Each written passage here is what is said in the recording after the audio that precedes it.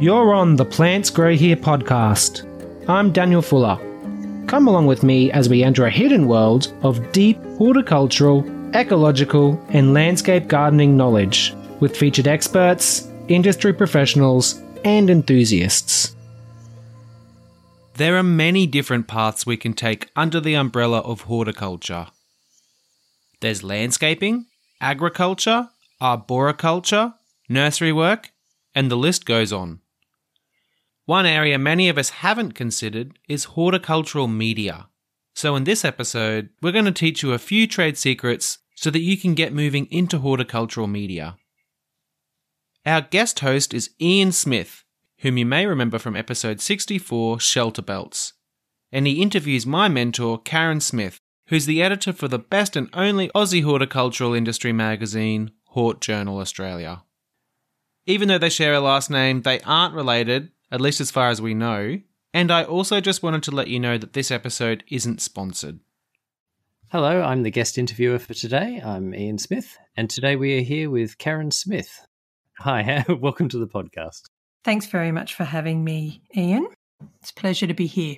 So when people normally think about horticulture, they think plants, they think dirt, they think all that sort of good stuff, but that's not what we're talking about today, is it? What area are you in? I actually work in horticultural media, and so working in horticultural media, I suppose, traditionally has meant working or making an income and working in either radio, television, print media. But today things are a little bit different because we have various ways of presenting information, such as on podcasts like we're doing now, or webinars, YouTube, blogs, etc. But generally speaking, traditionally, to call yourself a person working in horticultural media, it's a paid job. So it's not to say that people that are working in those other platforms are not making money. Some people make lots of money working with podcasts and webinars, etc., or from blogs through advertising. But yeah, traditionally, it's anything really that you're presenting information to the broader community, I suppose. Okay, and where would you spend most of your time? I gather the industry's changed quite significantly in the last decade or so. Yeah, well, I guess when I first started working with the magazine, initially I would attend a lot of trade events, and so, the networking, I would pick up on things that were happening in the industry. Also, I do get sent a lot of media releases from various organisations, and so I guess basically I just have to keep my ear to the ground. I'm like a roving reporter, I suppose you could say. But yeah, so it's just a matter of being involved, researching and finding out what's happening in the industry. And we do have regular writers that write for us. But yeah, there's always something happening that you need to stay on top of things with all sectors of the industry, really, for what I do. So it sounds like it's quite a diverse range of skill set that you need to be in that space. What skills are required? Well, I guess if people are considering going into working in the media, they really, I think, initially you need to have good communication skills.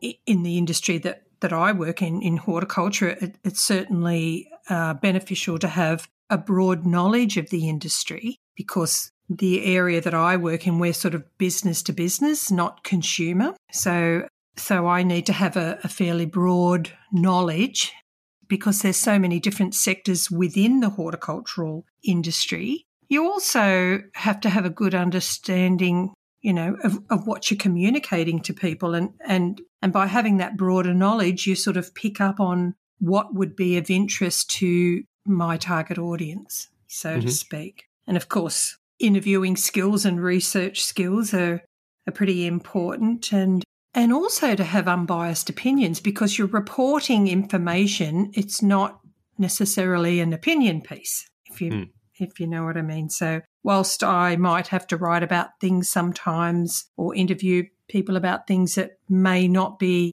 things that I think are of my own interest, or if I have a different opinion on, so we could be talking about things like various chemicals or what have you, I have to be unbiased about that And I mean, we can certainly have a certain format that we follow with working in a magazine in particular.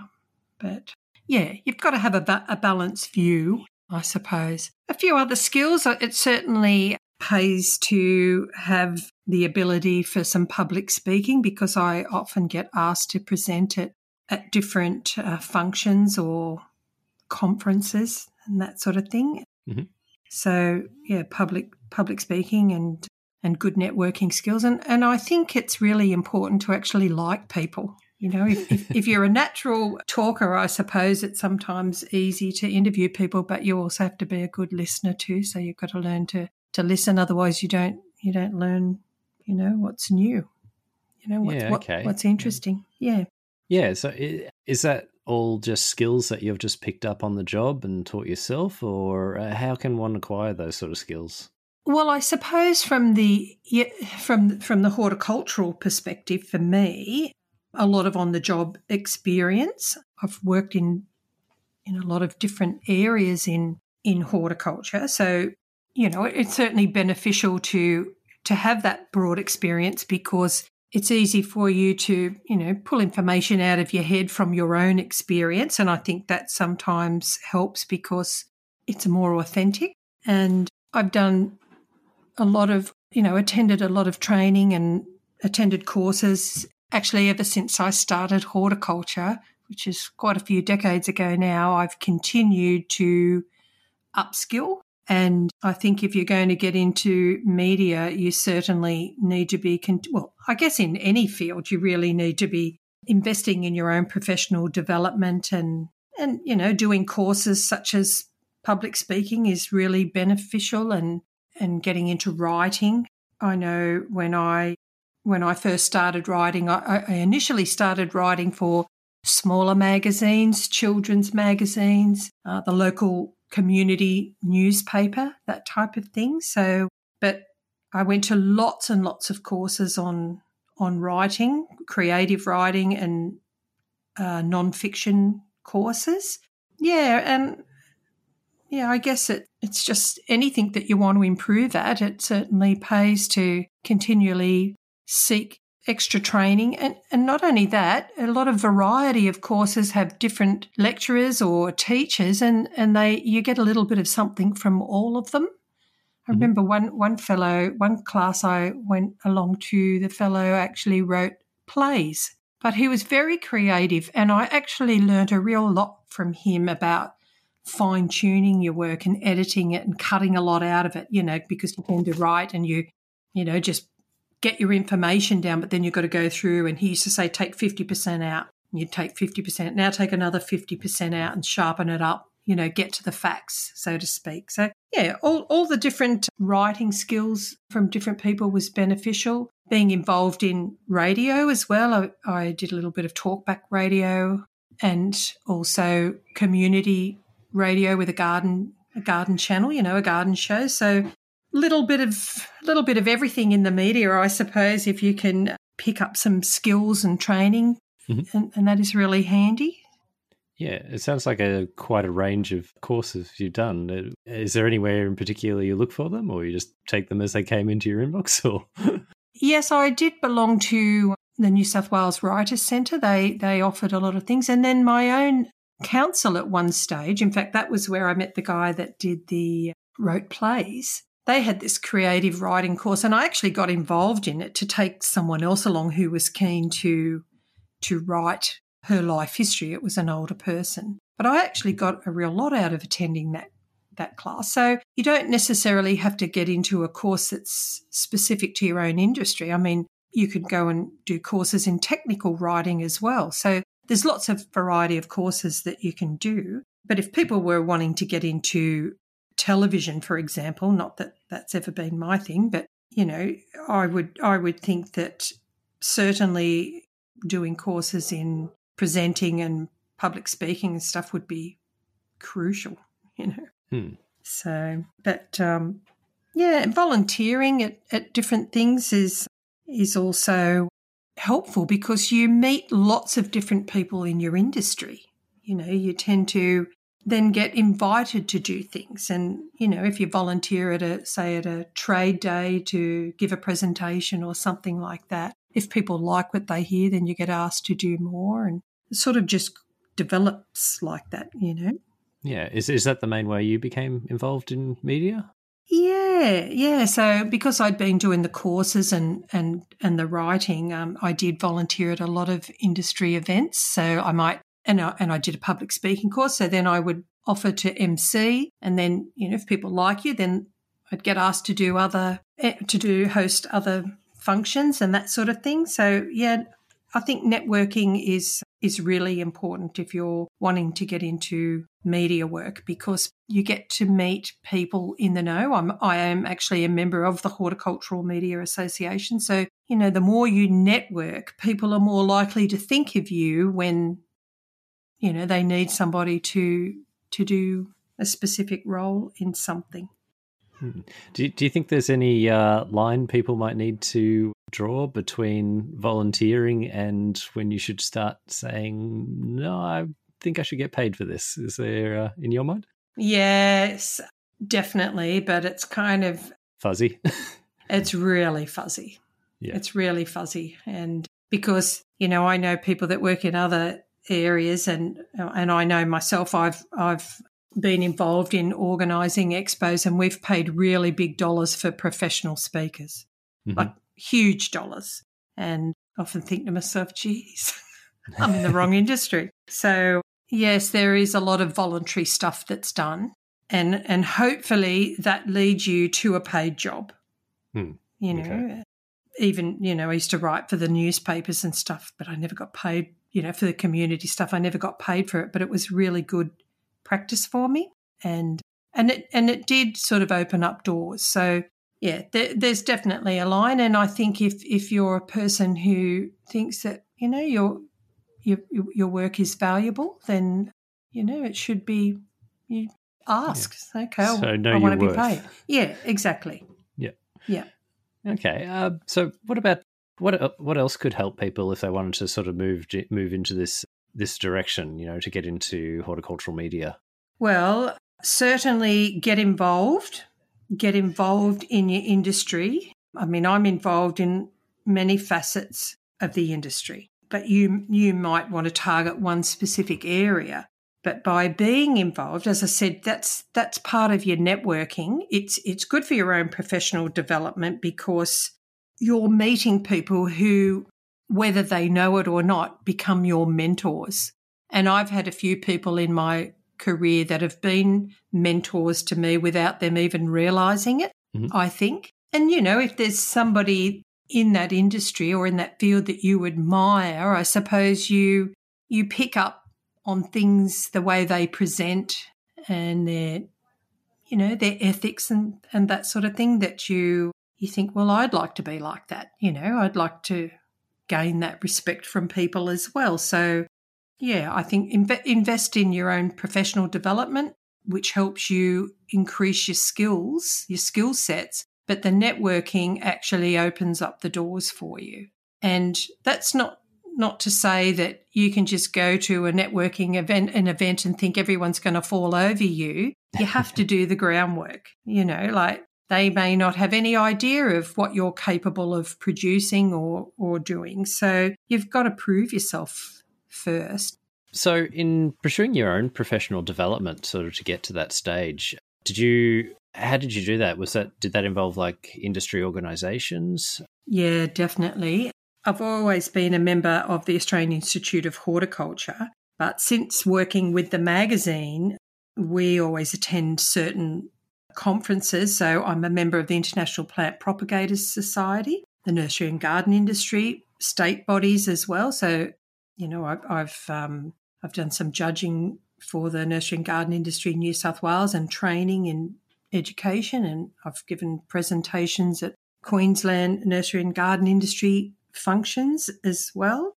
Landscape Association, and I've emceed events for them, and I'm about to do some landscape judging for them. I'm a friend of the Botanic Gardens. I was on the committee for the Horticultural Media Association of New South Wales for a while, and a member of Garden Clubs Australia as well. And what else do I belong to? There's a few different organisations. I was the president of the Interior Plantscaping Association for a couple of years, but on the board for 3 years. So, they're all completely different areas that I've been involved in. But, for example, the International Plant Propagators, I got the opportunity to go to China and give a presentation in China. Oh, wow. So, and then their national conferences, I've given presentations at those as well. So, whilst they're all completely different types of organisations, I think it's all part of that networking. It all comes back to getting to know people, learning a bit more about that particular field of horticulture. And so with the nursery and garden industry, for example, that takes in commercial growers or retail outlets, allied trades. So, there's such a variety of people that I've met since I've been working in the horticultural media. It's kind of given me opportunities that I would never have imagined if you'd have asked me 15 years ago, or you'll be working as an editor of a magazine and you'll get these opportunities. I could never have imagined that, but I feel that by investing in my own professional development, it's helped me sort of climb up the ladder a little bit to do those things, to be around and available to take those opportunities, if you know what I mean. Yeah. Is there any centralised area how do you find your relevant industry organisations? Is there any way that you go particular, or you just pick them up over time? Well, I guess because of the magazine, we cover a broad range of the industry, and I guess always searching for something a little bit different to bring into them to keep the magazine relevant. I'm continually searching, so I can go to any botanic gardens pretty much now, or particularly all the major ones and some of the smaller ones. I try to go to a botanic gardens everywhere I go, whether it's in Australia or overseas. But I could pretty much email beforehand and say, well, I'm coming to your botanic gardens. Can you show me around? And that wouldn't be a problem, So I've met people all over the country in different sectors because, Botanic Gardens is one sector of Hort Journal magazine, that we include in it, that we have regular representation. We go to landscape conferences as well. So, just pretty much anything to do with green life. Arboriculture, I've been to arborist conferences as well. So I guess for some people, they may want to focus on one particular area, but it certainly helps when you've got that broad knowledge. I wouldn't say I'm an expert at really anything, but I have a broad knowledge. Some people make their focus all about a species of plant, that they become an expert in Tillandsias, for example, and they may very well produce beautiful books or, go on radio or TV shows just focusing in that one area, and they become absolute experts in their area. Whereas with my role with the journal, I need to be more broad than that. When you're interacting with all these sort of experts and you're trying to be broad. Yeah, it does make me feel a bit pathetic sometimes. It makes you realise how much you don't know, I can tell you, because, these people are so passionate about what they do, and it's just fantastic. I love that. I absolutely love it when I meet someone who's so passionate about what they do, and I certainly do interview a lot of people like that. And, I sort of feel, oh my God, it just makes me realise how much I don't know. And yeah, so it can be a little bit intimidating, but then, I'm there to find out the information. So I'm relying on them to share all that wonderful knowledge that they have. And I'm absolutely blown away by the knowledge that some people have. They're just absolutely incredible. It's wonderful, actually. Well, with large amounts of knowledge and top writing skills, often awards follows. What do you think about awards in the industry? Well, I've judged a lot of awards, and one thing that I've noticed, like one year I judged retail garden centres, and I've got to tell you, it makes people lift their game. And broader than that, they actually raise the bar for everybody, because they're continually making improvements and fine-tuning their business. So, I mean, that's just one example with retail garden centres. They have it for commercial nurseries as well, and awards for, plant breeding or photography, all sorts of things. Like in the Hort Media, we have a range of awards. It could be for a TV show. It could be for developing a beautiful website. So it does, awards make people think outside the square and take their business to another level. So definitely worth applying if you're as a company. I think so. Like, you imagine if, you have a business and you apply for an award and they're coming out to judge you, you are going to make sure that everything is working efficiently, professionally, and it doesn't really matter what kind of business it is. It makes you look at your business and make it work efficiently.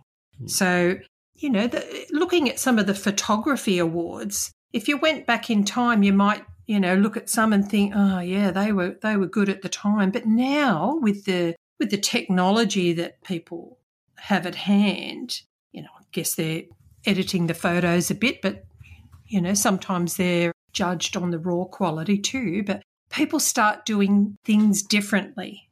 And then, of course, people copy that down the track, but there's always someone that's one step ahead. Mm-hmm. And so I think for the industry generally, it helps to make improvements, make businesses efficient, make them a beautiful place to go. Like, look at some of the garden centres today, and it's an experience to go there. You walk in and you just feel good because everything's merchandised beautifully. Some of the great, really good nurseries have fabulous staff that know how to treat their customers and make that experience a beautiful experience. So I think that awards, if we never had them, things would probably just stay the same. So that's why I think it's important.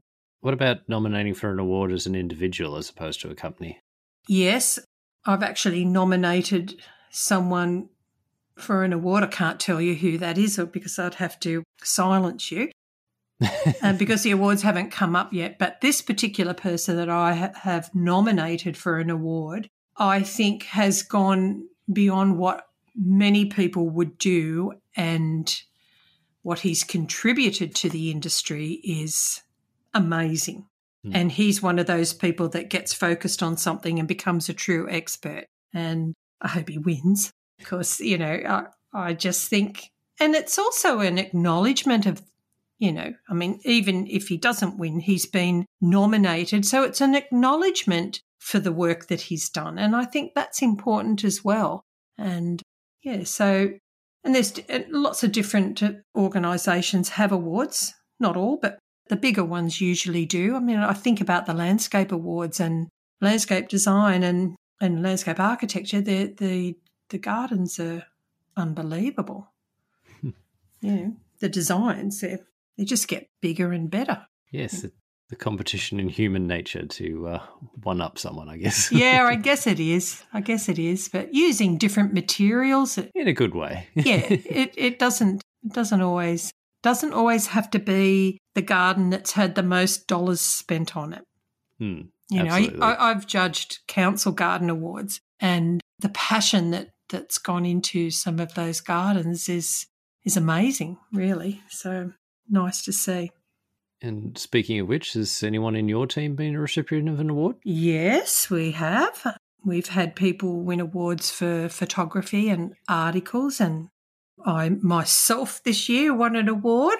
And congratulations. I've won a couple of awards over the years. So, and it is just a nice recognition of the work that you've done. But yeah, I think all organisations should do something along those lines, whether it's an award or if it's just a recognition sometimes of, it could be your small team. And, I've nominated people in our magazine lots of times for awards. So even if they get it or they don't, it's just the acknowledgement that I think they're worthy of that, and I think that's a good thing. Everyone likes to be rewarded, and look, it could be like in the old days when I worked in a nursery, if you worked hard all week, the boss would buy pizza on a Friday. So that's a reward, isn't it, in itself? Probably won't look good on a resume. No, it wouldn't look that good. That my, managed to get Friday pizza, but yeah. So look, it's just, I think it's about recognition and raising the standards all round for everyone. So, and really some of the plant breeding that's out there, the work that people are doing with plant breeding, and, you know, interviewing some people recently from the Melbourne Botanic Gardens and what they're doing with conservation and rare endangered plants, you know, that deserves recognition. You know, they're doing a good thing for the environment. And yeah, so, you know, and the people that I interviewed, they were just so passionate. It was just a delight to interview them. So, yeah. Yeah. So what do you like most about working in horticultural media?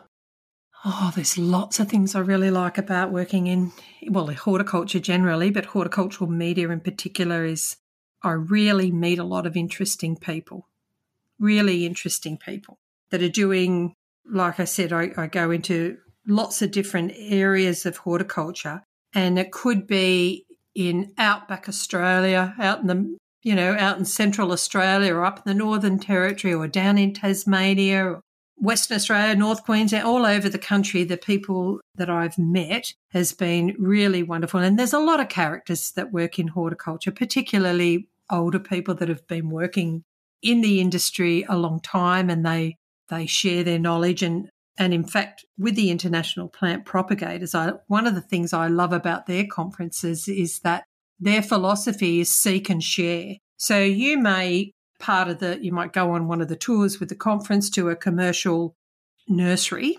and, you know, everyone there that's coming along is all their competition. They're all other nursery owners. And they might say, oh, you know, one guest might say, oh, you're growing that particular plant there. Gee, I've struggled with that to get that, you know, to grow. And they say, oh, well, what I do is I use this technique and I use this product and so on, and share their information. And I think, how many other industries would do that?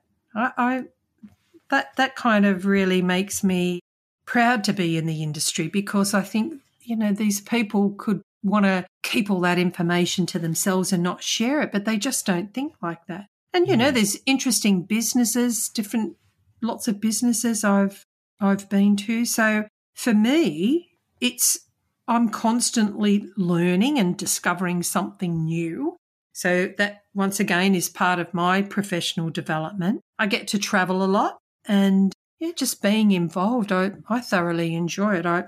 It's a funny thing. People always say, oh, yeah, but don't go into horticulture for the money. But I think people who work in horticulture get a lot more out of life than thinking about money. I mean, we need money.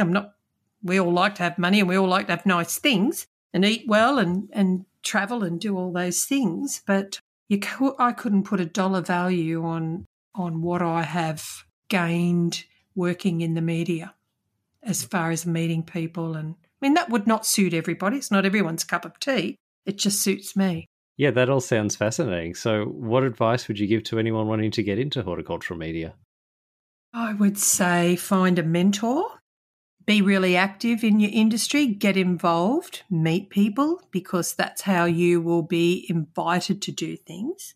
And I'm a great believer in giving back. So I try to mentor younger people coming in, because I've benefited a lot from working in the industry, that I like to help younger people coming in, or, you know, people are thinking about going into the industry, into the media, you know, and give them a bit of a foot up. I mean, had I not been working in media, I wouldn't have had the opportunity to meet you, Ian, or Daniel from Plants Grow here. So, you know, you just think constantly, every year I'm meeting new people, learning new things. And so I think if young people or anyone, don't necessarily have to be young, but young and young at heart, wanting to get into hort media, that would be my advice. Find a mentor, get involved, and, be prepared to have a go and invest in yourself.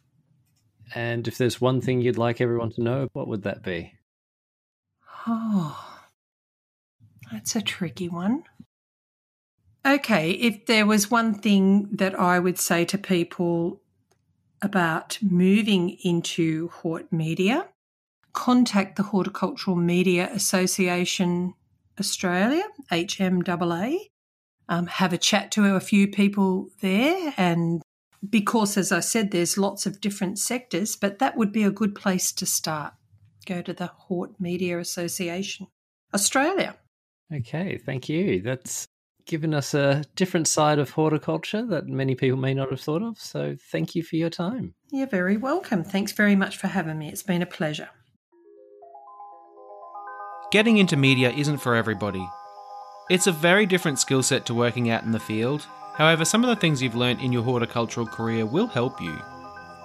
If you're interested in starting a new phase of your career in horticultural media, connect with me on LinkedIn by Google searching LinkedIn Daniel Fuller Plants Grow Here. Or check the show notes, of course. If you'd like to hear more from Ian, go to episode 64 Shelter Belts. And if you'd like to hear more from Karen, head to episode 69 Connecting the Horticultural Industry and episode 71 Growing and Selling Herbs. Next week I'll be releasing a sponsored episode with Hort Journal Australia about the plastic pot problem. It'll be released next Sunday afternoon, ready for the Monday morning commute.